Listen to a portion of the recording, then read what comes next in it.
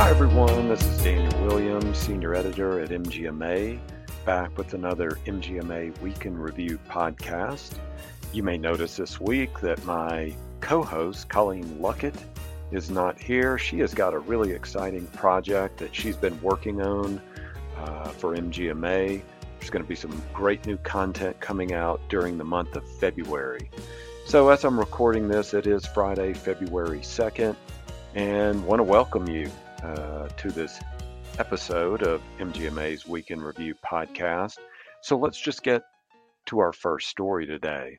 In this week's MGMA stat poll, medical group leaders were asked how their organization's use of contract and locum tenens work would change in 2024 versus 2023. There was a solid majority of 60% who reported these levels will stay the same, while about 1 in 4, or 24%, said they're going to be spending less this year. And finally, about 16% of respondents noted they will spend more on contract and locums workers than in 2023. So where are the roles needed? Among medical group leaders who expect their contract and locum tenens work to expand in 2024, most of them only cited the need for locums physicians, with only a few focused on temporary help among physician assistants, nurse practitioners, and administrative workers. Among respondents who noted they will use fewer contract or locums workers, the range of needs was more varied, with medical group leaders focused primarily on finding radiologists, technologists, hospitalists, nurses, and OB/GYN physicians. And then finally, within the majority of respondents whose levels of contract locums work is likely to remain unchanged in 2024, the top positions sought were physicians, PAs, nurses, administrative staff, sonographers, and radiographers. And as you've heard me say many times on this MGMA Week in Review podcast, when referring to MGMA STAT, your contributions are vital to MGMA's ongoing work to provide great resources, education, and advocacy for medical group leaders. And if you want to be part of this effort, it's really easy. Just sign up for MGMA STAT and make your voice heard in our weekly polls. Here's how you do so. Sign up by texting STAT, S-T-A-T, to 33550, or visit mgma.com/stat. Polls are sent to your phone via text message. I'm part of that group. I don't vote because I'm not in a medical practice, but rather work with MGMA. But it's really easy. I get a text on Tuesdays reminding me what the poll's going to be this week. And then on Thursday, I get a second text. I can click right through to it and read the results of the MGMA stat poll. It's just that easy. So now let's go to our second and final story for this week. This story comes from our government affairs team in Washington, D.C.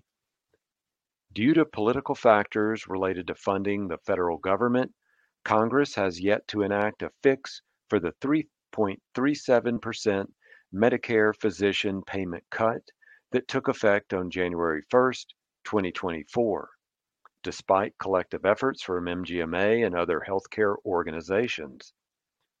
The government affairs team says they remain hopeful that a fix will happen in the near future. Addressing the 3.37% cut to the conversion factor remains MGMA's top priority. In addition, earlier this month, the Centers for Medicare and Medicaid Services finalized its prior authorization and interoperability rule, making numerous changes to the prior authorization process for Medicare Advantage and certain other health plans. With prior authorization continuously ranking as the most burdensome regulatory issue facing medical groups, we're supportive of this rule, which will help streamline and standardize the process. Many of the provisions go into effect in 2026, such as reduced timeframes for payers to make prior authorization decisions, requiring payers post certain prior authorization metrics on their websites, also requiring payers to provide a specific reason for denying a prior authorization decision. Other provisions related to technological standards for transmitting prior authorization information must be implemented by January 1st, 2027.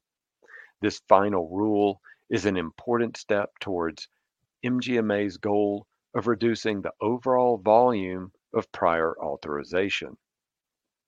If you want to keep up with the latest government affairs news, go to mgma.com/advocacy. Before we go, I want to make you aware of an upcoming webinar. This webinar will be February 15th at 1 p.m. Eastern Time. It's titled Recreating the Wheel, Modernizing Hiring and Retention Strategies with Remote Employees. I had an opportunity to interview one of the hosts and presenters of this particular webinar, Ahmed Donawala. He's Senior Director of Sales at Edge, and he's got a really interesting story. We have an upcoming podcast that should be out next week. Then if you join the webinar itself, you qualify for continuing education credits, and you can get your questions answered in real time from Ahmed and Veronica Villarreal, who has been a podcast guest. She is Chief Ambulatory Officer at DHR Health. This webinar is going to be February 15th at 1 p.m. Eastern Time. Again, the title is Recreating the Wheel, Modernized Hiring and Retention Strategies with Remote Employees. There's some great strategies here on how to expand your staffing needs to the global environment. And the presenters in this webinar have some great strategies on how to make that happen. If you want to sign in and register for this webinar, you can go to mgma.com/webinars. Right there on the MGMA site, and you'll be able to connect and register for this event. This is going to do it for this episode of MGMA's Week in Review podcast. We will have our co-host Colleen Luckett back and get that dialogue going and hear more from Colleen's insights in our next episode. Until then, thank you so much for being an MGMA podcast listener. If you like the work we're doing, please consider becoming an MGMA member. Learn more at mgma.com/membership.